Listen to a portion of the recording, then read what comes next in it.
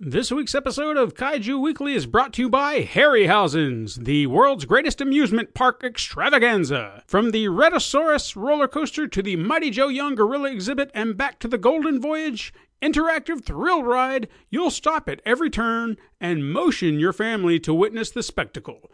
Order tickets now online or use promo code Argonauts for 20% off your first purchase.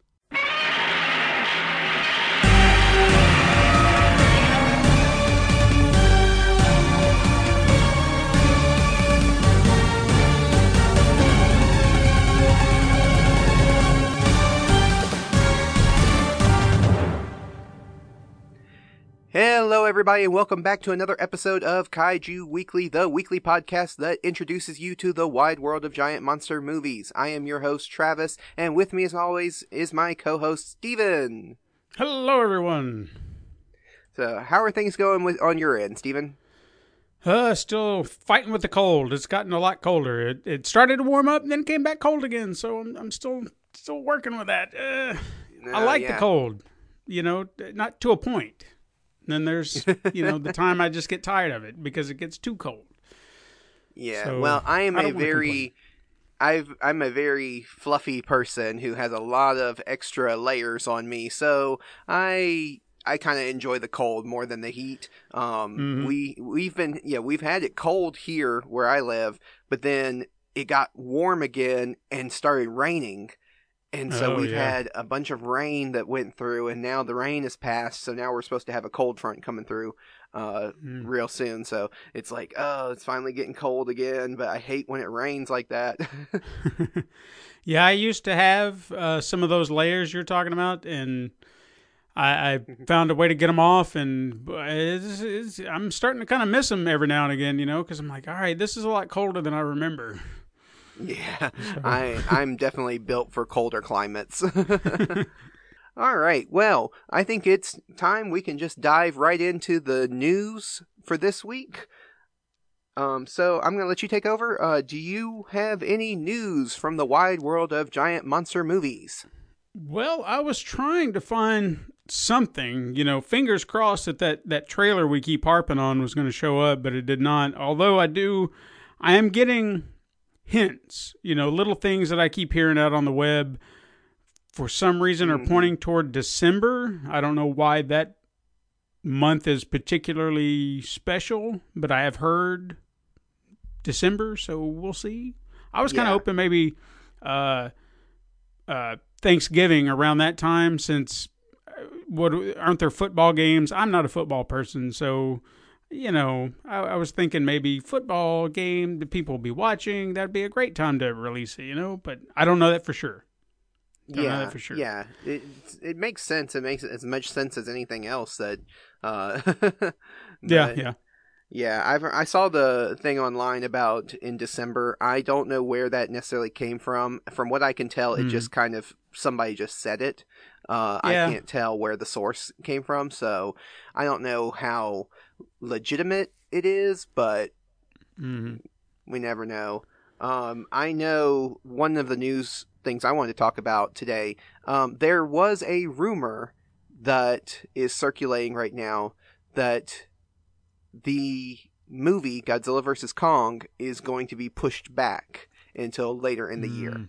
Now that comes from a particular person who says that they have a source within the whole industry, and so they know the ins and outs of it, and they know that that the movie is going to be pushed back. It would not surprise me if it gets pushed back, since we haven't seen too much marketing from it. But at the same time, we have to remember, I want to reinforce this with listeners, that is just a rumor from one person. We have no confirmation from any other source that says the movie's going to be pushed back. So we just have to wait and see on that. But do you have any thoughts on that?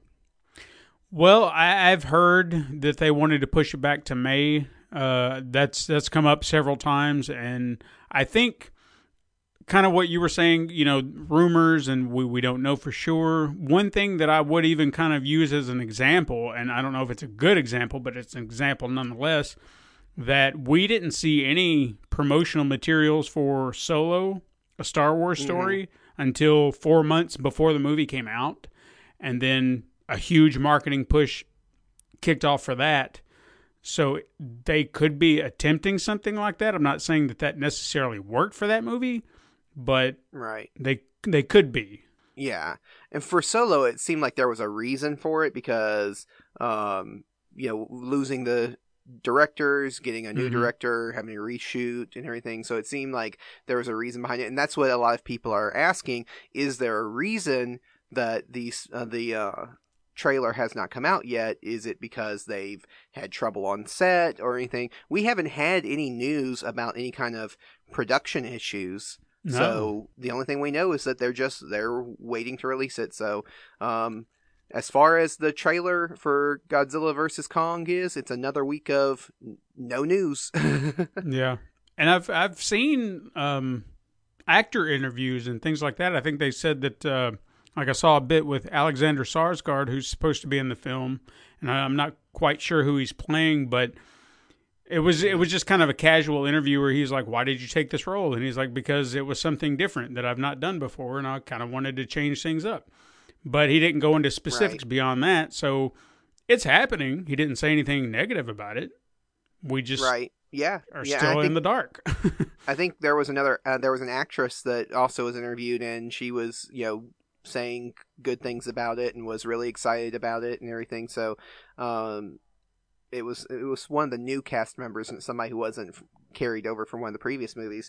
And so, nobody has come out and said anything negative about the movie and about the production. So, the only thing I can think of is that because it's such a visual effects heavy movie that they want to make sure that the visual effects are 100% done before they put out a trailer. Because sometimes trailers will come out and the visual effects are not complete. Even with like Avengers Civil War, we had that where the visual effects were not completely done when they put the trailer out. And you can tell looking at hold on one second. Daisy, come on. That's the podcast cat. She's making noise. Cats, you gotta love them. Daisy, you want to say hi to everyone? Want to say hi? Okay. Yeah, so that's the only thing I can think of is that the visual effects they're waiting until they're done. But yeah, so I don't really have anything else to say about the trailer. Just I'm like you. I'm ready for it. I think everybody's ready for it. Yeah, really. I mean, it's not that I'm not going to go see it, but just give me something, even if they want to say it's delayed, then let me know so I can take a breath and be like, all right, I'm disappointed, but at least I'm aware why the trailer's not coming. Just some sliver of information would be nice. Just anything. Right. Yeah. Yeah. There was another bit of news that was put out recently about the Into the Spider-Verse sequel that Phil Lord, I think it's which one it was. There's Lord and Miller. But Phil Lord had tweeted out to a fan who had been asking him about the Japanese Spider-Man, and he said that they have a design already made for the Japanese Spider-Man, so people have kind of taken that as a confirmation that the Japanese Spider-Man is going to be in the next movie. Which would be cool. Oh, yeah. And now, I'm the kind of person that's like, everyone jumped on this as, it's confirmed, he confirmed it. I'm like, the only thing he confirmed was that they have a design for the character. Right. He didn't confirm 100% that the character is going to make it into the movie. And even if he confirmed the characters in the movie, there's no telling what role he'll actually have in the movie. They could be trying to pile in as many Spider-Men as they can, much like a Spider-Verse event that they did in the comics. And he could just be a background character. You could see, what is his name? The robot Leopardon? Yeah, Leopardon. Leopardon. You could just see him in the background, and that'd be the end of the cameo right there. So we don't know. Right. Yeah. But as far as the idea of this character being in the movie, even if it is in that small part, I am super excited about, because I love the Japanese Spider-Man. It is so bizarre and so weird, and I love it so much. I mean, it's combining two things that I love, Spider-Man and kaiju. Yeah, I mean, exactly. You can't miss, it's just like a perfect marriage of oddities. Exactly. And so I definitely want to cover that series in our reviews at some point. I'm definitely going to add it to our list because it is something we need to watch and review. And I remember me and Jake, when we did the original version of this show, we did an episode on the Japanese Spider-Man, and he had never seen it. And he instantly fell in love with it. He is obsessed with it now. I think he's more obsessed with it than I am. So I know he's excited about this. We're all excited to see. And what's interesting to me is seeing the Japanese Spider-Man and Leopardon interacting with Penny Parker and her robot. I think that would be a lot of fun. That's a question I want to pose to you right there. Do you think they'll bring back all the original characters? Because for me personally, this is just my opinion. Go ahead. Well, I was just going to say, in my opinion, I mean, still focus on Miles because he's your main protagonist. So I want him in the movie. I think we could do without Peter because I feel like at that point we've passed the torch on. Miles is Spider-Man, so it needs to be his story. Bring in Gwen because, they kind of had a thing if they want to do that. But I think it would be fun to do like a rotating gallery of Spider-Man. That's just my opinion. Yeah. And I think I agree with you that would be a lot of fun to, kind of rotate and have different Spider-Man characters in this one. At the same time, this is, as much as comic book fans and all of us might not like to hear this movie is for kids. And they really, really hit a home run with those characters from that first movie. People loved them. People loved the Miles Morales. People loved Spider-Ham and Spider-Gwen and Penny Parker. Like, they really just hit the mark on all of them. And I cannot imagine being a film executive who's wanting to market this movie and say, oh, well, we're not going to bring back the characters that we had in the first one that everybody loved and everybody resonated with. So I have to believe that they're going to bring at least some of them back, or at least them back in maybe a smaller role than they were in the first one, but at least, back in some way, because I just can't imagine them not bringing those characters back when they resonated so well with audiences, from a marketing point of view. Yeah, I can agree with that. It just, there are so many amazing characters out there in that Spider-Verse that they could tap. The fact that they even did the 2099 at the end, I want to see more of that guy. I love the 2099 Spider-Man, so use him in some way, shape, or form into the next film, is at least what I'm hoping, and it wasn't just some one-off cameo. But if you have to touch on the other characters, sure, but I would like to see some other characters utilized in some fashion. If they can't do it and make them memorable like they did those characters in the first film, understandable. Then keep with what you got. But I think it would be fun to introduce some new characters and play with those as well. And the thing that I'm looking forward to as well is because the movie is such a visual feast. They really spent a lot of time on the visuals and everything. And one of the fun things about the roster of characters that they used in that first movie is that they don't all look exactly the same. The thing with a lot of the Spider-Man, like you mentioned the comic book event Spider-Verse or Spider-Geddon. The problem with a lot of alternate universe Spider-Man is they all kind of look the same. They have the red and blue suit with like subtle differences and stuff. Whereas in this movie, they chose ones that stood out visually. You had Spider-Man Noir, you had Penny Parker, you had Miles Morales, the ones and Spider-Gwen, these ones that visually were different from each other. And so I think if they do bring in like the Japanese Spider-Man or other versions of Spider-Man, they have to reinterpret them in a way that makes them visually interesting and unique and different from your regular blue and red Spider-Man. I don't know why this didn't occur to me until just now, but as you were sitting there saying that, making the case, and I completely agree. What if, and again, like the Marvel comic, what if this movie centers around the villain being Peter Parker, but it's the superior Spider-Man, who, if you don't know, is Doc Ock, who is Spider-Man in Peter Parker's body. Right. Yeah, that way you can bring Peter back, and Miles would be confused.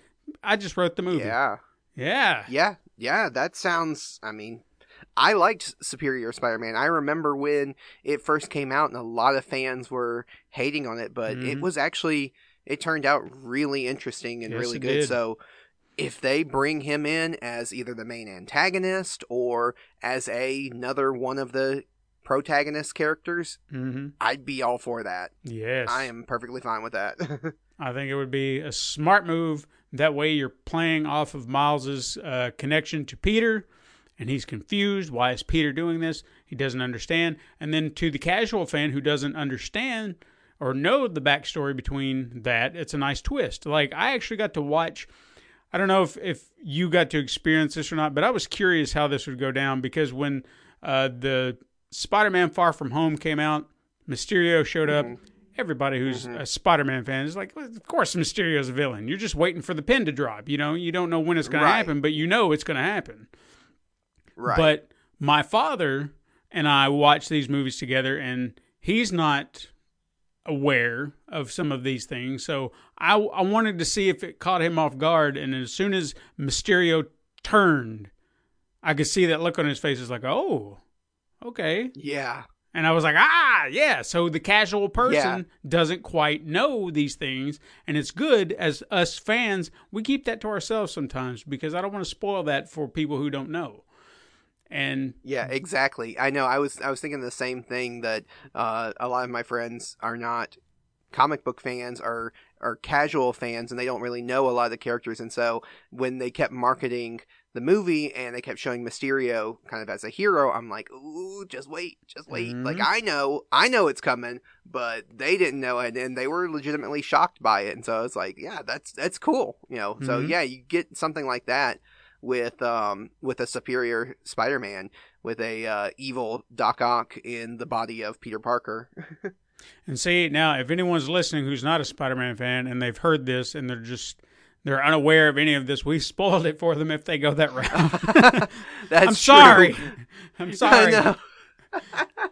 That's true. We just spoiled it for them. Oh, man. But we don't know. We don't know what the plot is. It's still 3 years away. We don't know. We're just speculating. But this is not a Spider-Man podcast, so let's... Kaiju, what are we talking about? Yeah, exactly. And going back to with the Japanese Spider-Man, who with the giant robots and the giant monsters, I think another benefit from having him in that movie is that Toei, the company that owns the Japanese Spider-Man license, might actually start bringing the series over here to America on DVD and Blu-ray, which has never happened before. So that's something to look forward to. But we can move on from Spider-Man news and move on to Ultraman news. Ultraman!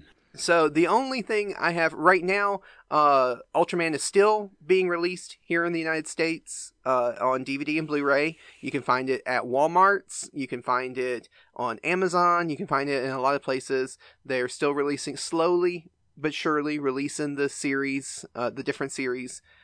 But one thing that I found really interesting is that we had a leak earlier in the week of the Ultraman Funko Pops that will be available from Barnes & Noble.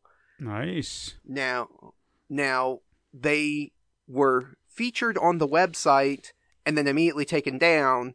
But people, of course, screenshotted the internet. Nothing ever disappears on the internet. No, never. But today I was checking my Twitter feed, and it was back up there on Barnes & Noble, so it's actually officially released now that the Ultraman pop vinyls are available to purchase, or will be available to purchase from Barnes & Noble. I'm not a Funko, like I've got a few, but do you collect Funkos at all? No, I'm not a Funko person either. They've always seemed more kind of like a space, like, waster. Yeah, no, I mean, for me. Mm-hmm. Yeah, I can agree. Yeah. I've got a handful that I think I got through Loot Crate when I was doing that for a while, and then they got terrible. I don't like Loot Crate anymore.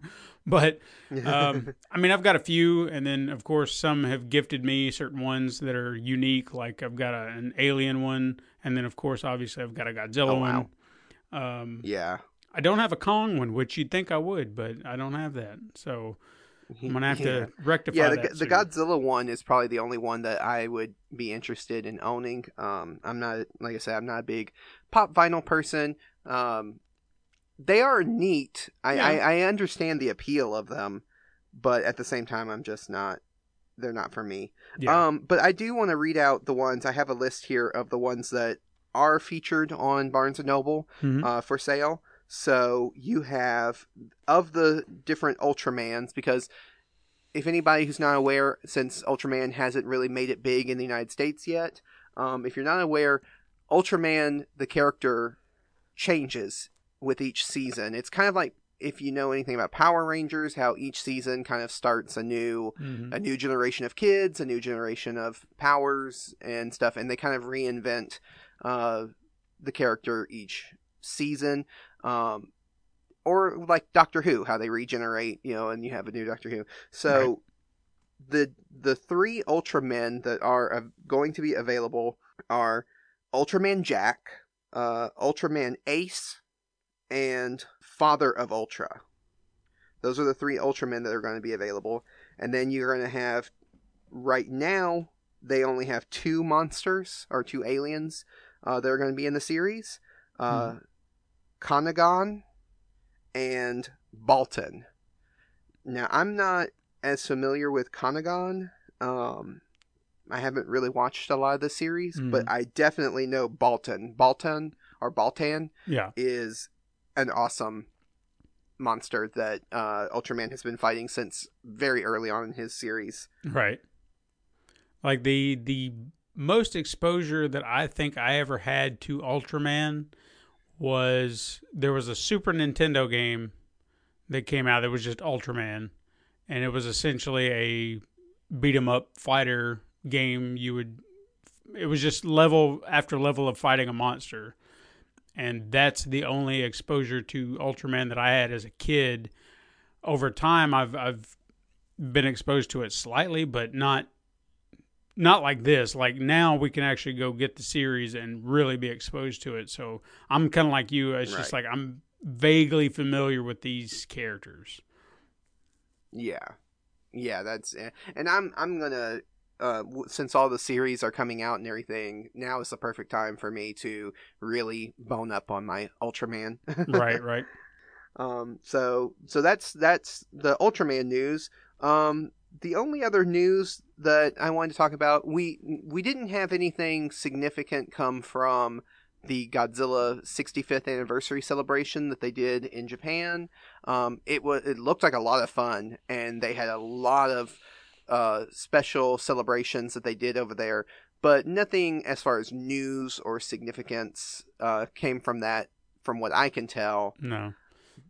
But do you have anything that you saw from that Godzilla festival, the 65th anniversary? I really didn't, and that was kind of disappointing because, again, this was the prime opportunity. They could have dropped that trailer. They could have announced something huge, even if it was a new Godzilla flick in Japan, which would have been awesome, but they really didn't. Right. I mean, it was just kind of, kudos to Godzilla for hitting 65, but it's kind of meh. Yeah, and one of the things that stuck out to me, the only thing that really stuck out to me was I think it was last year or a year before, they recreated the 1954 Gojira suit, mm-hmm.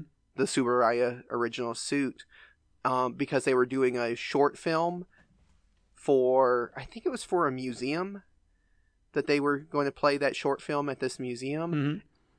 And so they brought that suit out, and because these rubber suits from these tokusatsu movies do not last forever, they do degrade over time. Right. We don't really have the original Gojira suit.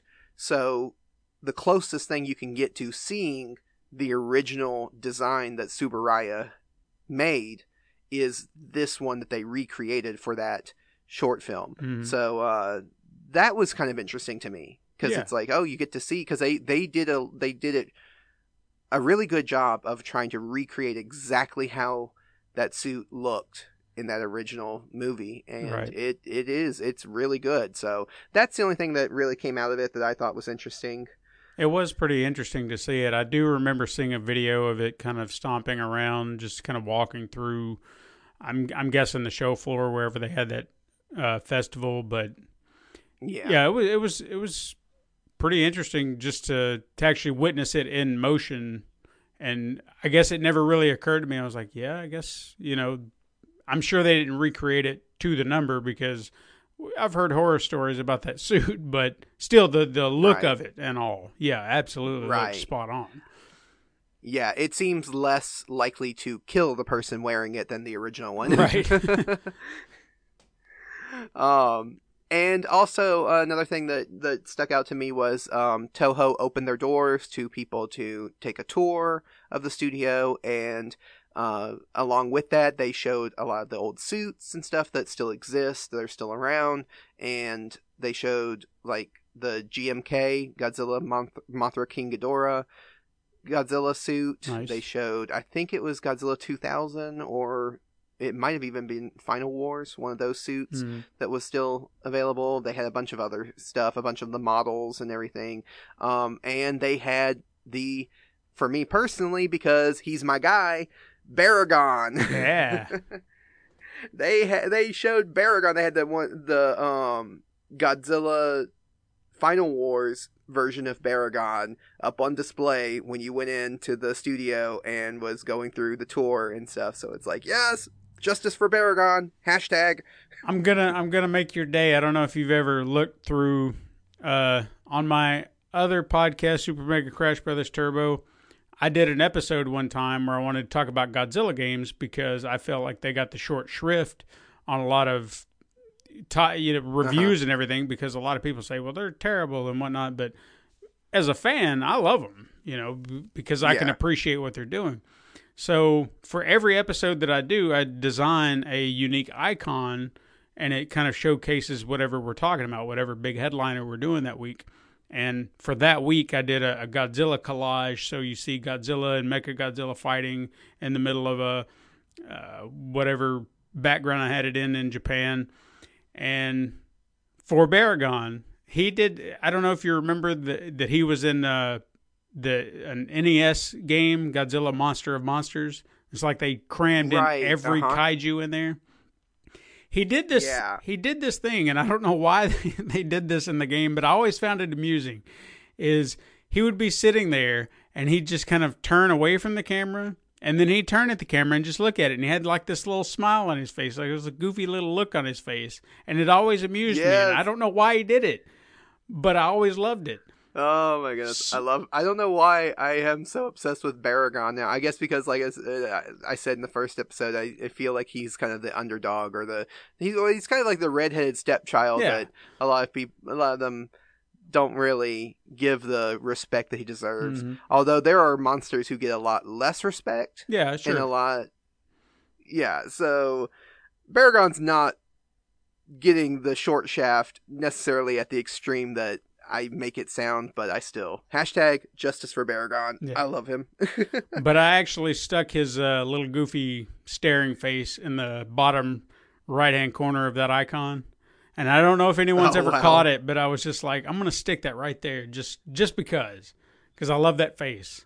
I'm gonna have to go back through and look at that now. Yeah, it's on our Instagram page. Just thumb through it. You'll find Godzilla, and then you'll be able to spot little Baragon, his little smile. Nice. Nice. Yeah, I've been trying to keep up with Super Mega Crash Brothers, but I haven't been able to go back through the old back catalog as much as I would like. Don't go back too far, because I feel like they've only gotten better over time. Yeah. Oh yeah. I understand that. All right. So the only other news item that I don't even know if we should even talk about it on this podcast, because I don't know if it qualifies. Okay. But we had a trailer come out. Mm-hmm. It's not the trailer we were waiting for. Yeah. But we had a trailer for a movie called The Color Out of Space. I didn't catch that one. And it's based on a H.P. Lovecraft story. Okay. And it's starring Nicolas Cage. Oh, boy. Did you get a chance to see this trailer? I didn't. I'm going to have to look that up now. Now, the only reason that I think it might qualify, they didn't show any giant monsters in the movie. But the original story, I looked it up, I did some research. There are mutants in the story. Okay. The alien artifact that kind of kicks off the whole story, the main story and the main plot line, mutates everything around it. And so we have the potential for these mutant animals and mutant creatures, kind of like with the movie Annihilation. Right. That had Natalie Portman in it. Mm-hmm. How you can have these kind of mutant animals and stuff. So there's the potential for giant monsters or for a large creature of some kind. But in the trailer, they didn't show any giant monsters. Mm-hmm. So I'm just kind of like, I don't know if it qualifies for this podcast or not, but it's a slow news week, so let's talk about it. Yeah, I mean, it could. It has potential to, but we'll have to wait and see. Yeah, but it looks interesting. Nicolas Cage, I can't take him seriously anymore. It's hard. It really is.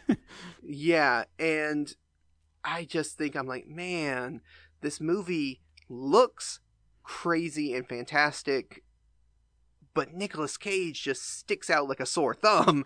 Well, he's gotten into this point where a lot of the movies that he's in, their quality is so questionable, to say the least. I mean, it's right. It makes me hesitant to want to see it, because you wonder if it's actually going to be worth the time. I mean, you see H.P. Lovecraft and you're like, okay, you've got my attention. You see Nicolas Cage and you're like, yeah, but you just kind of lost it a little bit. So I don't know. Yeah. And for listeners who may not be aware of H.P. Lovecraft, he was a science fiction writer who wrote, who most famous for like creating Cthulhu, mm-hmm. which was a giant old god that was this giant alien that lived under the oceans and could drive people mad and was worshipped as a god and had a big squid face and stuff. So that's another reason why I think that it might fit into this podcast, because if it's a story based on H.P. Lovecraft, it might have those giant alien monsters in it. Mm. You never know, because he didn't only write stories about giant monsters, but they're definitely part of his style of sci-fi, so they could appear. Right. So we will see, but it was an interesting trailer. The trailer actually did make the movie look really good. It's just Nicolas Cage just kind of sticks out. Okay, I'll definitely give it a look. What was it called again? The Color Out of Space. Color Out of Space. All right. I'll as soon as we're done, I'll go take a look at it. All right. So we'll keep everybody up to date on that one. Sure. All right. Well, let's move on to the main topic for today. Now, we had started last week doing a trivia question that would hint to the following movie that we're going to discuss. So last week I asked a trivia question: which Ray Harryhausen movie is cited as being the direct inspiration for Godzilla, or the original Gojira? And that movie is The Beast from 20,000 Fathoms. Now, I did say I would shout out some people who answered the question. We did have somebody who reached out with an answer. It is Al from the San Dimas School of Film, which is a podcast that is Bill and Ted themed. Nice. But they review other movies. I just started listening to them. They are hilarious. This is a really good podcast, and it seems weird for us to be talking about a podcast that has 70-something episodes, and we're only on our 3rd episode, and being like, hey, go listen to it. But they are hilarious, and they deserve to have listeners. So if we can have any kind of part in adding listeners to them, it is hilarious, because the entire premise of their podcast is it's Bill and Ted themed. They review movies, but they use the time machine from Bill and Ted to travel back to the year that the movie came out, and then review it in the year that it came out. That is fantastic. I love that. It is such a unique idea that I was like, man, why didn't I think of that? Yeah, no kidding. There's a podcast. Not to say that they're doing the same thing, but it reminds me of this one this is actually one of the very first podcasts I ever listened to, and it wasn't something they did initially, but it's something they eventually got into doing. But it's called the Hail Ming Power Hour, and they're all about old cheesy flicks of from way back when. Obviously, Flash Gordon is the antithesis of their podcast, but they started doing this. It's kind of like a time machine, but I think they call it a time chicken. Like there's a chicken that they use to travel back in time or something like that, and then they'll go back and then kind of like what you said, they review the movie through that spectrum, and it's amusing how they do it. So I'm eager to see what the San Dimas cats do with it. Yes, because I do love the School of Film. Yeah, I love that idea. Yeah, and so Al, who's one of the hosts on that show, had messaged in saying that he thought the answer was Clash of the Titans. Sorry, that's wrong, but we still gave you a shout out anyway because sure. You were the only person who answered. But also, Clash of the Titans, that came out in the 80s. It's a Ray Harryhausen film, so you're not very far off. But right. The movie we are talking about today is Beast from 20,000 Fathoms. It was directed by, it's from 1953, and it's directed by Eugene Laurie, or Eugene Laurie. It's starring Paul Hubschmid. Hubschmid. Hubschmid. That sounds right. Hubschmid. Okay. I'm like, I don't know how to say that, but also Paula Raymond, Cecil Calloway, and Kenneth Tobey are the main cast of the movie. So now, do you want to do the quick plot breakdown of the movie? Sure. I mean, in being that this is a direct inspiration to Godzilla in a manner of speaking, somewhere in the Arctic Circle, they were doing nuclear. I said nuclear. I'm gonna try that again. Nuclear. It's hard being in the South. You know what I'm saying? we got that twang going, man. But anyway, yeah. Nuclear bomb tests. That for some reason they dubbed Operation Experiment, which is really unique. I love that name. They're testing bombs. They set off a bomb in the Arctic Circle, and what does it do? It releases a long thought dead dinosaur known as the Rhedosaurus, and it comes out. It's been in suspended animation for millions of years, and it gets loose and decides to make its way to New York, where supposedly they had found they did find the fossil of another Rhedosaurus years ago in the trenches somewhere in New York. So they're under the assumption that it's just making its way home, if you will, to wherever they found that one fossil. And then, of course, they got to stop it because it's a giant monster, and that's what you do in these movies. Right. Yep, and it rampages through New York. You see it going through Times Square, through different areas, comes up out of the water right by the Brooklyn Bridge, and destroys Coney Island. Yeah. Yeah, it goes on quite a rampage. Yeah, and this movie, we mentioned at the top that this movie is a Ray Harryhausen movie, but then I didn't even mention Ray Harryhausen when I was listing out the people involved in making the movie. Ray Harryhausen did the special effects, or the creature design, and the technical effects is what they listed him as for this. He is, for anybody who's not aware, Ray Harryhausen is the godfather of all special effects that we have in film nowadays. He created so many unique characters, and he was a stop motion animation guy. So he, all of his monsters were made using stop motion, but his films inspired people like Tom Hanks, people like James Cameron, people like Steven Spielberg, Peter Jackson, Guillermo del Toro. So many of the modern day films that we have are directly influenced by Ray Harryhausen and his style of special effects. And I think there's no real way to explain the impact that he had on filmmaking. And if I may kind of just kind of touch on what you're saying here. Yeah. For, I guess to kind of clarify, because I've heard this misinformation passed around that Harryhausen was responsible for King Kong because you see stop motion and you're just like, oh yeah, he's the King Kong guy because of stop motion. Right, no. He had nothing to do with that. However, Willis O'Brien, the guy that did King Kong, he was kind of like the inventor of the stop motion practice. Ray Harryhausen just came in and refined it. Yeah. And did it so much better. Oh yeah. Not to say that what Willis O'Brien did in King Kong was bad, but Harryhausen turned it into a craft. Right. I mean, this movie, I don't even, I can't even express it in words. It's just amazing how well it works. Yeah.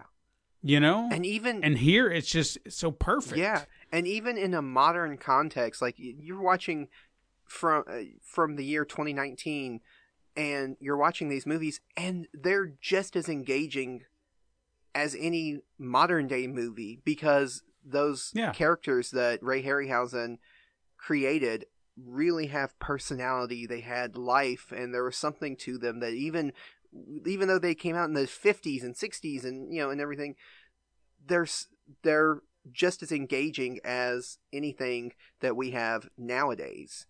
And you mentioned even more so. Yeah. Sometimes, I mean, especially if you look at certain CGI characters, I mean, how terrible they are, how cheaply made they are. But then you take a look at what they did with the budget that they had at the time. I mean, it's far and away, I would take his stop motion over some of the CGI crap that I see on movies nowadays any day of the week. Yeah, because it's much more believable. Oh yeah, definitely. And you mentioned Willis O'Brien. Willis O'Brien and Ray Harryhausen actually became friends in the process of making films. So they kind of helped each other out, even though Willis O'Brien was older and had already been working in the film industry. But they actually... In fact, I was just going to say they actually worked on Harryhausen's first film, Mighty Joe Young. Right. And that's where they kind of met. Yeah, and I think that's where the confusion of Ray Harryhausen doing King Kong comes from, because you see Mighty Joe Young and you think, well, big gorilla. But Mighty Joe Young was actually the movie that he worked on and created with the help of Willis O'Brien, who had done the original King Kong from 1933. So yeah. But yeah, so many movies. I mean, just listing out the movies that were inspired by him. The original, we talked about in the trivia question, the original Godzilla idea was to use stop motion. They did not plan on putting a man in a rubber suit. They planned on doing stop motion. But it was going to take too long. It was going to be too much work. And so they said, well, we can do suitmation a lot easier And so they went with that. And then, of course, the entire tokusatsu genre of movies was spawned from that. And it's its own thing. But just to show that originally they were planning on doing stop motion for Godzilla. In the original 1993 Jurassic Park, they were planning on doing stop motion for those dinosaurs. That's right. And they ended up using CG and using computer graphics because the computer graphics looked decent enough, and so Steven Spielberg went with that. But because computer generation was still new, they actually had to still use stop motion models to kind of figure out the movements of the dinosaurs and everything to be able to input them into the computer. So they still ended up using stop motion models, but they definitely, they went with the CG design for them. So you see that Harryhausen style of filmmaking that was influenced on movies down the line. Mm-hmm. Oh yeah, for sure. Now, enough gushing about Ray Harryhausen. Let's actually talk about the movie that we're supposed to talk about, which was not his very first one, but one of his early works, Beast from 20,000 Fathoms. The name of this movie actually comes from a Ray Bradbury story. And from what I can tell in my research, they were inspired by the Ray Bradbury story and they put the scene in where a dinosaur attacks a lighthouse. And when Ray Bradbury mentioned, hey, this is kind of similar to my story, they sent him a check and said, hey, can we buy your story? And so they took the story and it's like, hey, we did it. So I don't know how much of this movie is actually inspired by his story, but it's just kind of a funny thing. From what I heard, I mean, just kind of based off of your research, from the bits that I got, it was just the lighthouse bit, like it was a short story around the lighthouse. So that was essentially the basis of his story. And then they just kind of wrote something and kind of worked around that. And then I think his story was The Beast from 20,000 Fathoms at the time. And then after they released the movie as such, like an adaptation of that, he went back and renamed the short story The Foghorn. Right. So there wouldn't be some sort of connection like that. So I thought that was kind of neat, yeah. Yeah, it's definitely an interesting little tidbit. So what are your thoughts on this movie? Well, I'm going to admit something that may shock some people, but this was actually my first time watching it. Oh, this wow. week. Like, it was I was aware of it, but I had never taken that opportunity to sit and watch it. And I don't think it was because I didn't have any interest. It was just one of those I'll get around to it, and then just never did. Right. So this kind of prompted me to say, okay, I've got a reason to. I really want to watch this and take it in and all that. It's amazing, especially when you hear that that Godzilla kind of was inspired by this, how much it kind of, at least from the beginning of the film, really inspires what that is. Now, granted, Gojira, if you want to stick more to the Japanese version of it, really takes it into a very, very personal level. Something that this does not, because there is no personal connection to be made with the nuclear bombs going off and being tested and so on and so forth. So I get that you really can't have that connection, but for what it is, there are a lot of things that I can enjoy about it. Going back to Harryhausen and a lot of the work that he did, I'd say that's the most enjoyable part. Beyond that, I feel like the story is just kind of it's lacking in certain departments because there's really not a lot to do. And I think that's a problem with a lot of these monster movies back then is what do you do? The monster gets out and then it rampages and in the end. And that's essentially all they really go for. And I think maybe that's why I lean toward the kaiju films in Japan more, because they don't just say, well, it's a monster and it's rampaging. They find ways to engage with the audience in some way, shape, or form, even if it's with political messages or satire. Right. Yeah. And I can agree with that. I definitely think I do lean more towards the Japanese ones too for that same reason. They kind of have a unique way of telling the story that and the fact that the monsters kind of evolve. You know, one of the things about the American monster movies that you don't see a lot, or one thing about the Japanese monster movies that you don't see a lot in the American ones is the creature returning.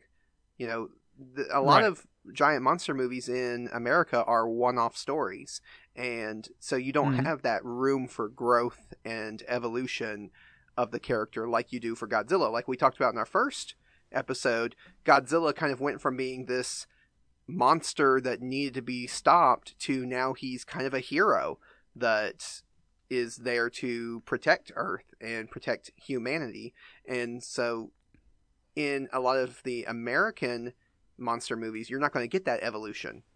I also think that something's really interesting, and I know it's not necessarily fair to compare the two movies because they are, like you said, they are different. One inspired the other. But when you look at this movie in comparison to Gojira, you can definitely see the difference in the culture and how our cultures view nuclear radiation and nuclear testing. Because, of course, the nuclear testing is what woke up the monster. But it's also the nuclear testing that ends up stopping the monster in the end. Right. And we have a lot of superheroes here in America that are radiation-based. We have the Incredible Hulk. We have Spider-Man. We have, the Fantastic Four. All of them got their powers from radiation and radioactive things. In Japan, when you look at Gojira, the radiation woke up Godzilla, the radioactive testing, but then the radiation actually becomes a threat in itself. And you see the radiation that woke up Godzilla also being a force that they have to deal with. And you see the devastation that has on the cities, on the people and things. And so you see those two sides of these nuclear testing.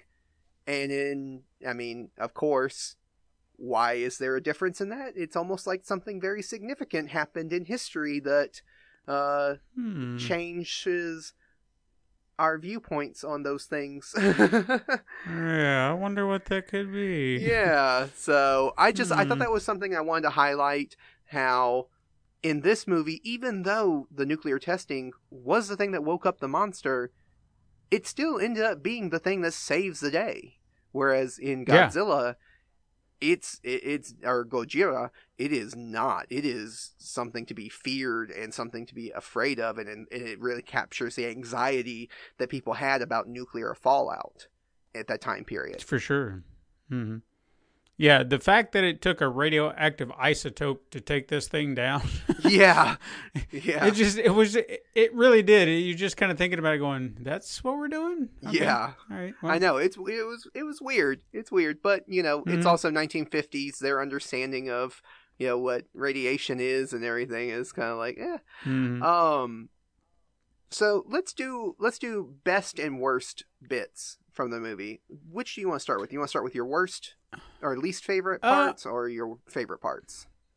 I guess we could go through the best parts, because I really don't know if I could break it out into so many, because it really comes down to the Rhedosaurus and what Harryhausen did. That's really the best part of this movie, is every time it's on screen, every time you get to see it moving, being destructive or whatever, just being alive. Oh yeah. In Harryhausen fashion, it's just remarkable.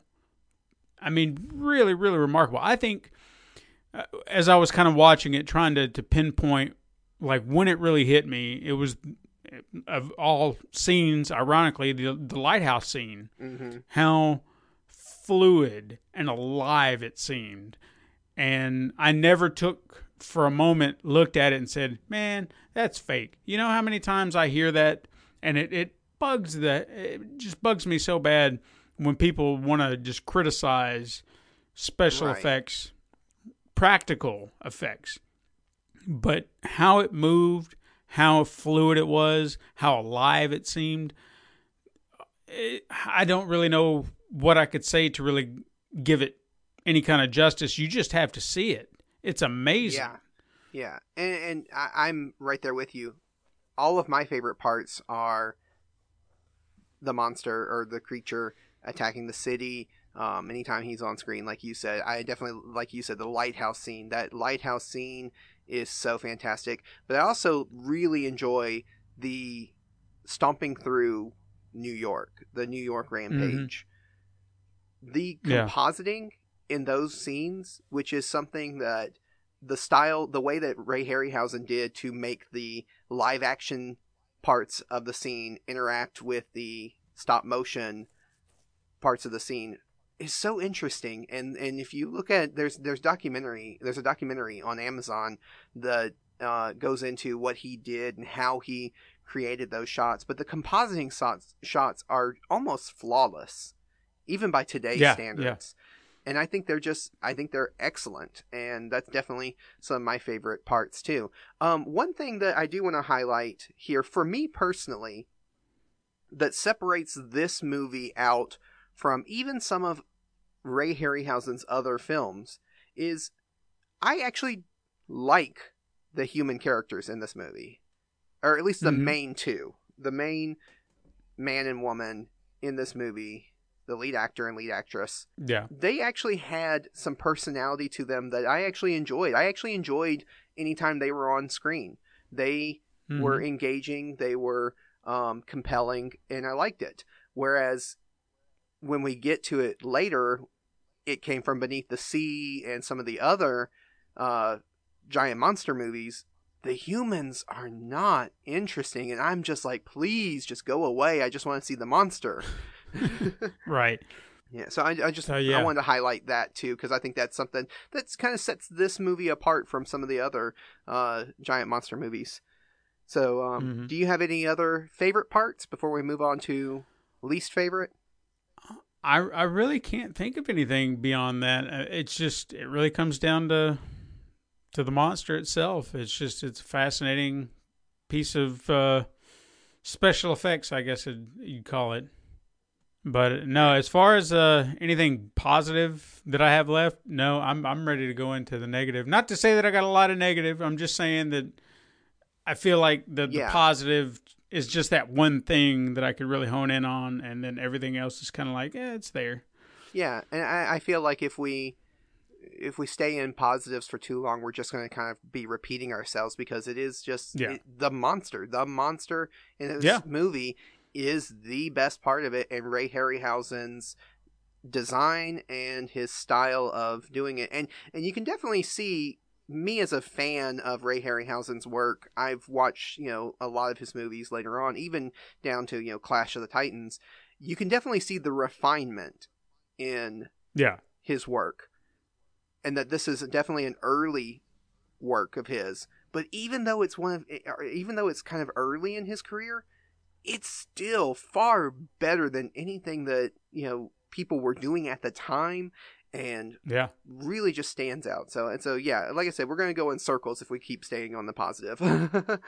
So least favorite parts, what do you not like about this movie, or what was your least favorite parts of this movie?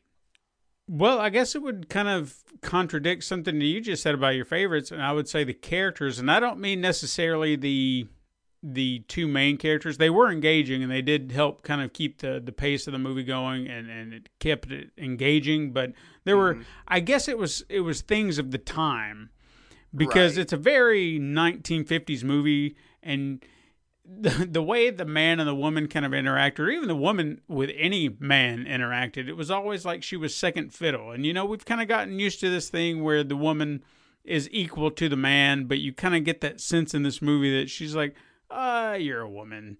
I'm gonna, you go over there and you do that thing. And she was, I don't know if you noticed this or not, but she was awful kissy. Yes. I definitely noticed that. She smooched that one professor, like right on the lips before he went down. I was like, wow, are they an item or is she just that affectionate? I mean, my goodness. I know. I'm watching it, and then she turns around and kisses the love interest on the cheek, and it's like, huh. But I think that's also a product of the time period. I think that if you had somebody that was like a father figure to you, it wasn't necessarily considered that unusual to give him a kiss like that. But yeah, from a modern day standpoint, it's kind of like, that is weird. And then you had, who was that other guy? There was a general. It's like after they had kind of proven to, I guess, beyond a shadow of a doubt that the Rhedosaurus was real, and they had to get military engagement. They spoke to the one colonel, and he was supposed to go to one of his military superiors or equals or whatever, and they were trying to get someone to go investigate. That guy was so 1950s, it wasn't even funny. It's like, hey, are you pulling my leg? Are you on the level here? Yeah. Are you just jerking my chain? And I was like, all right. Oh, man. I loved it, though. I mean, I love that. Oh, yeah. I mean, but I definitely, I'm with you. When I say that I like the characters, I like the two main characters. And I agree with you completely and wholeheartedly. The female character in this is definitely just there. She's not serving a purpose. She's not really contributing anything to the story. She's just there. But when her interactions with that, and you're right, it is very 1950s, and so it is of its time, but it is very engaging, and I felt for them. I kind of was rooting for them. I wanted them to succeed in whatever they were doing. The rest of the characters, the professor, the general, the whatever other characters, they were so bland and, like you said, so 1950s camp and cheese that it's like, I don't care about them. But those two main characters, I definitely think they succeeded.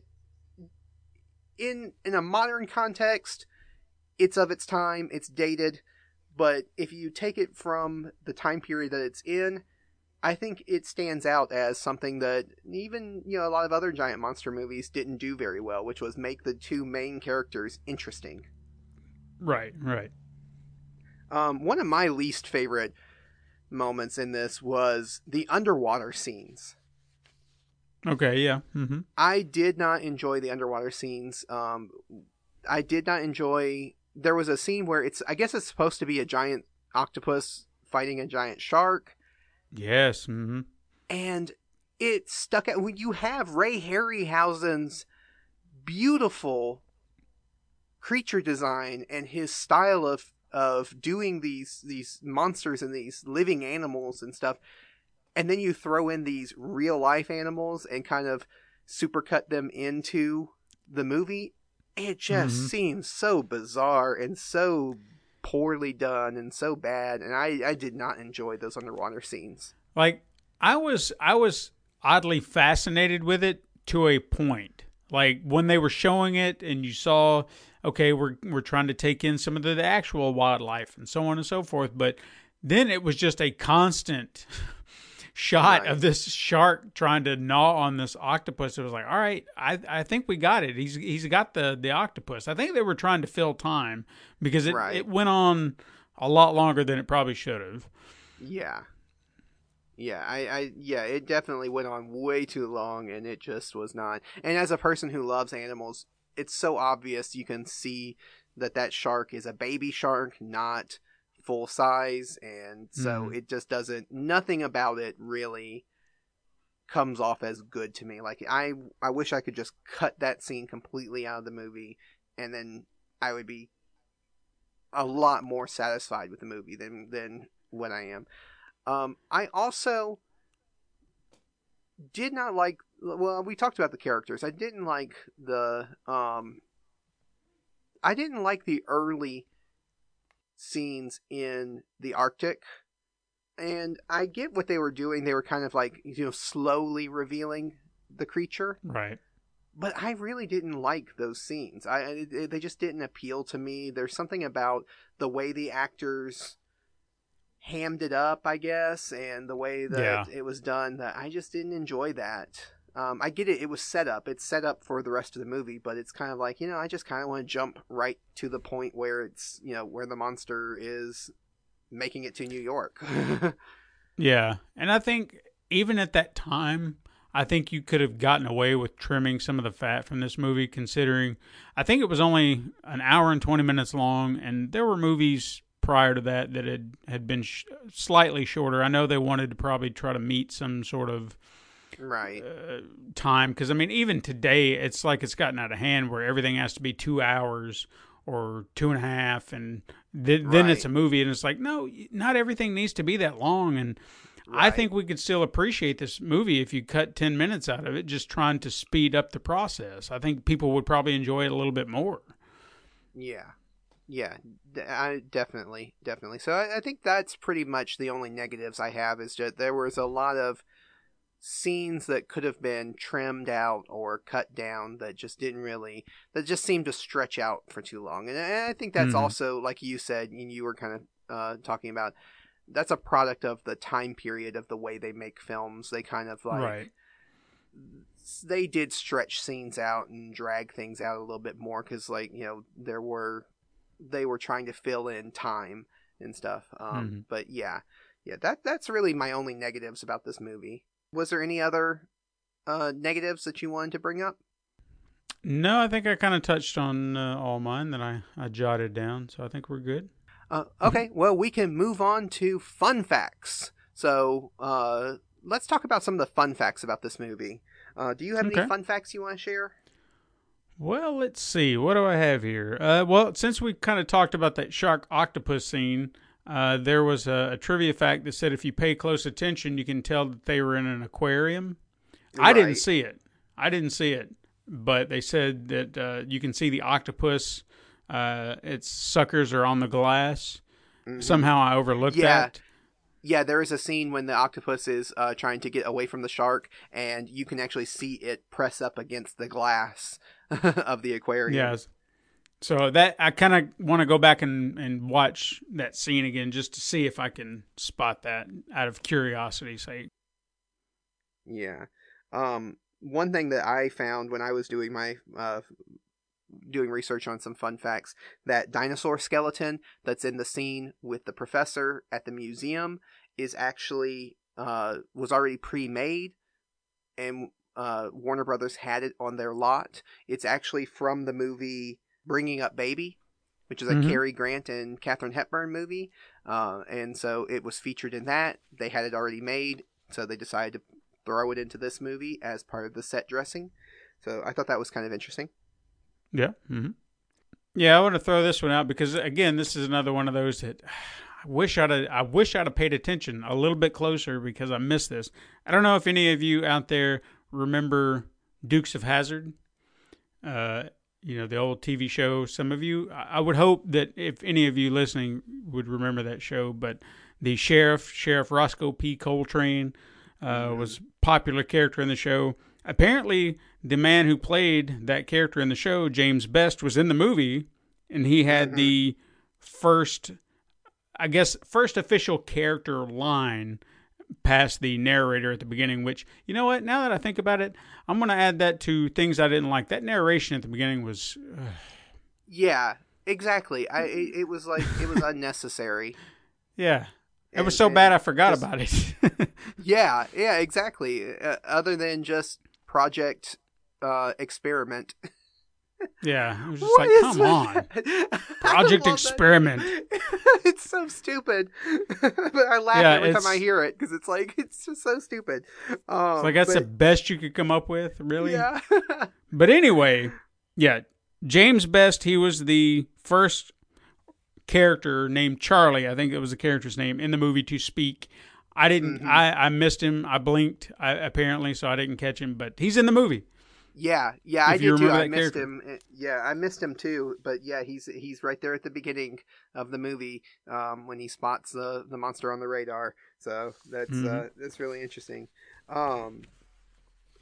Looking at IMDb, one of the trivia facts they have on there is about the Coney Island amusement park that was in the film. Yeah, is actually the Long Beach amusement park that's in California, and so they were able to film at that park overnight, which they were not able to do at Coney Island. And so it allowed them to get the shots that they needed for the nighttime effects of, the monster rampaging. So when you see the amusement park there, it's actually not Coney Island, but it's meant to be Coney Island in the movie. Mm-hmm. Unless the monster teleported from New York to California. Right. Yeah. Another one that I've got as far as actors go, I found this to be quite interesting because you hear some of these bits and you think, well, why weren't they, showcased a little bit more? But it might have been before they were really popular. But if you actually watch the trailer of the film, which I haven't done, but maybe I need to go do, you can actually see Vera Miles, who was one of the main characters in the movie Psycho. Mm-hmm. She was in the trailer, but she was not in the movie. And same goes for personality Merv Griffin, who's, if you know him from anything, you've seen his name at the end of almost every game show imaginable. It's a Merv Griffin Enterprises, whatever, from Price is Right to Jeopardy. I'm probably leaving out a whole bunch, but he was a TV personality. He was apparently the radio announcer, or the guy over the radio talking through New York, if I remember hearing that correctly. But he was uncredited, so they were in the movie, you just didn't know who they were. Yeah, that's what I was wondering. I was like, Merv Griffin, wasn't he the one that did the radio voice? Yeah. Because he kind of has a unique voice, because back in the day, he did all of the kind of announcing and talking over, like, the narration for Jeopardy, for Wheel of Fortune, for any of those. So, people who have seen those game shows will recognize his voice. Right. Well, this isn't really a fact. This is just something that was gnawing at me the entire time I was watching it, is the producer of this film is Jack Dietz. And I swear I know something about that man. Like, when I saw his name, I was like, do I know something about that? And I did some research, and maybe it was just something casual off to the side, like he had gotten busted for embezzlement or something. I can't remember all the details, but I feel like there's more to his story that I'm going to have to share in a later episode when I find out what I know, because I feel like I heard something shady about this guy. But I can't remember what it was. And this is one of his, I don't want to say it was his last film, but it was one of the last few that he ever produced in his lifetime. Huh. Yeah. But I cannot remember what he did. I feel like he did something really, really shady. Unless I'm getting him. He just has that aura about him. Yeah. With a name like Dietz. Yeah. Well, something too, one last fun fact from me. Eugene Laurie, or Eugene Laurie, however you want to pronounce the director's name, fans of giant monster movies will recognize his name because he went on to do other films, including Gorgo, which we are going to talk about in a future episode. Yeah, and when we get to Gorgo, we'll talk a little bit more about this, but just as a little quick thing, Eugene Laurie's daughter was not happy with the monster dying at the end of this movie. She was she was so sad. She was young, and she was so sad when the monster died. And so when he went on to do Gorgo, anybody who's seen Gorgo knows they don't kill the monster in that one. It survives and goes off and lives its life and goes back to its home and has a happy ending. And so the reason why that one has a happy ending was because his daughter was so upset with him for killing the monster in this movie. Interesting. Okay. Yeah. So that's a little tidbit, but all right. So now we're just going to give our quick ratings. Now, anybody who's not aware, we started it in our last episode. Our rating system is out of 5 Godzukis, which is Godzilla's little nephew from the Hanna-Barbera Godzilla cartoon. So out of 5 Godzukis, how many would you give this movie? You see, it's really difficult to want to give this. I can't in good conscience give it anything really high, but at the same time, I can't really give it anything too low, because it's not a bad movie, by any means, but there are Right. elements to it that kind of keep it pacing a little sluggish or everything. But at the same time, I would love to recommend this. If you love Harryhausen and what he does, he does such a great job here. It's like it's him at his finest, and he's only going to get better. And that's the greatest thing about it is, like you're saying, if he can get better from this, my God, what can he do? But Right. I feel like I'm going to have to just give it an even. I say an even, a split down the middle, a 3, because Yeah. Harryhausen's work really helps elevate it. But beyond that, the story is very simple. It slogs at times, and I'm not going to say that I didn't check out a time or two, and then when the Rhedosaurus came back, I was like, oh, I'm back. So I'll give it a 3. Yeah. Harryhausen really elevates the material. Yeah, I can definitely agree with that. I agree with that. I would give it 3.5 Godzukis for me personally. And that extra half Godzuki is just because, I guess, for the time period, I think this is, and like you said, I definitely think this is a good movie. I highly recommend people watch it. If you're a fan of giant monster movies, if you're a fan of special effects, if you're a fan of film history, it is an important film to watch.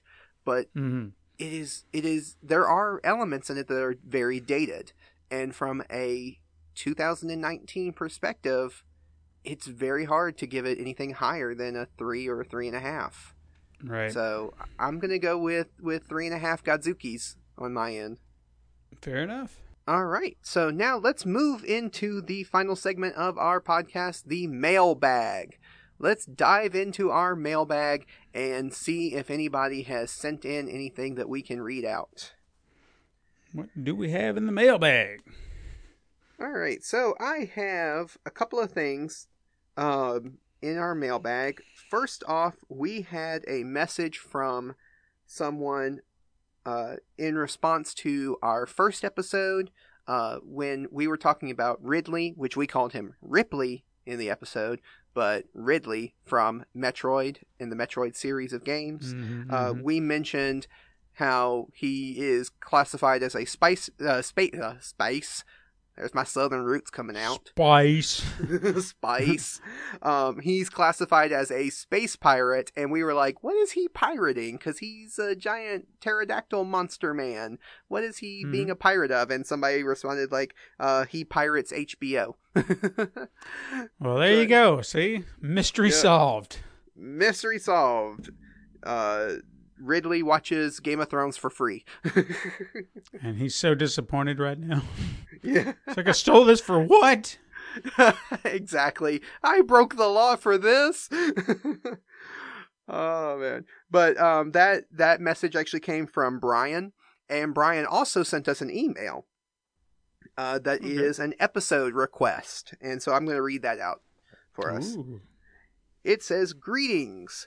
Though it's not a movie per se, I would like to request an episode where you discuss Kaiju Big Battle. It's a traveling professional wrestling troupe that incorporates kaiju into their theatrics. It's a fun tongue-in-cheek time that also exhibits nostalgic love to the old Toho and Showa films. Plus, it's really the only place that one can see a giant French waffle body slam a humongous cup of microwavable ramen noodles." And that's definitely something everyone wants to see. I do want to see that right now. I definitely do. Well, thank you, Brian, for sending in that email. And it is added to the list of things we're going to talk about because that sounds absolutely amazing. For sure. Thanks, Brian, for the recommendation. I have never heard of that, and I am so curious. Yeah, I have never heard of it. I did a little bit of research after getting the email, and it looks like so much fun. I'm not a big wrestling person. I kind of got into, the WWE and WWF back in the old days when I was younger, but that was way on back, and I'm not into it anymore. But this just sounds like absolute lunacy and fun, and I want to see it. So it's definitely added to the list. For sure. And for anybody out there, if you want to suggest things for us to talk about. We're not just covering giant monster movies. We're also going to be covering TV shows, comic books, things like this. Anything that's in the world of kaiju, giant monsters, you can feel free to suggest them. And the way to do that is you can email us at kaijuweekly@gmail.com, or you can tweet at us at kaijuweekly on Twitter. And we will, if you send us an email or send us a tweet, we will read it out on the podcast. Yes, indeed. So I think that's going to do it for us for this week's episode. Also want to remind everybody that if you enjoyed the podcast, you can rate us 5 stars on Apple Podcasts. Maybe even write a review. If you write a review, I will read it out on the podcast because I enjoy hearing that interaction with people. And it helps us get discovered and helps us be found by other people and get more listeners. And we want more listeners. Also, I would like to throw out something that was suggested to me, and it's something I'm trying to get my foothold into, but I've just not had the time to really push for it. There's a new website called Podchasers that essentially accumulates all podcasts into one hub. So if you're looking for a particular podcaster, maybe you like hearing our voices and you want to know what else we've done. Well, if we've set up a profile, you can follow everything that we've done in the podcasting world, any guest spots we've had, any shows that we do. It's all out there, so if you can go on there and rate the podcast there, should you find it on there. I haven't looked to see if I could find ours on there yet, or at least I've been trying and I can't find it as of yet. Maybe it's just not filtered through. It's going to get there. But it's fairly new. But it's something to it may work, I don't know, but it's something to consider that could also help, put your review there. If you put one on Apple Podcasts, go to Podchaser and do it there. Put the same one, copy and paste. And then maybe it'll work. I don't know. You said if people enjoy our voices, it's more like if people enjoy Steven's voice and tolerate Travis's prepubescent sounding voice. I've been told, and I don't hear it, I've been told by certain people, and it always seems to be someone who's not American, which I guess I can find flattering. I've had a Spanish-Irish chick, and I say that because that's her actual Instagram handle, say that she just adored my voice. And I'm like, oh. And I just got all flustered because I was just like, but why? And she's like, because it just sounds so unique. And I'm like, yeah, but yours does too. So, your voice is definitely good. It's suited to podcasting. My voice is horrible. And you got a good voice. It doesn't match my appearance. Like, people who see me, I am 6'2", over 300 pounds. I am a big guy. But my voice does not sound like a big guy. So I'm like, people are always kind of surprised when they see me. They're like, oh, wow, your voice does not match your appearance. I'm like, yeah, I know. It's nature of things, I suppose. Yeah. But, and so to hint to our next week's episode and what movie we're going to talk about in our next week episode, we're going to throw out a trivia question for you guys. If you answer the trivia question, even if you're wrong with your answer, that's fine. We'll still give you a shout out on the next episode. So, okay, the trivia question for this week that's going to hint to our next episode is, what film had an animatronic gorilla hand give the finger to the producer on set, only to have the prop break down and be stuck in that position for a week? Dun, dun, dun. That is a hilarious bit of trivia that I cannot wait to talk about in the next episode. I am excited to talk about next week's episode because I've got a lot to say about it, let me tell you. Oh yeah, me too. But just the idea of this giant animatronic gorilla, and they made it give the finger to the producer while he was on set, and then it broke down and was stuck like that for a week. So you have a gorilla hand just giving the finger to everybody for a week. So, like I said, if anybody knows what film that is that we're talking about, or even if you just have a good guess and it may be wrong, tweet it at us, email us, let us know, and we'll give you a shout out next week when we talk about that movie. Mm-hmm. So, until next week, that is it for this week's episode of Kaiju Weekly. Help control the kaiju population. Have your giant monster spayed or neutered. I'm making that my sign out. Sounds good to me. All right. Bye, guys.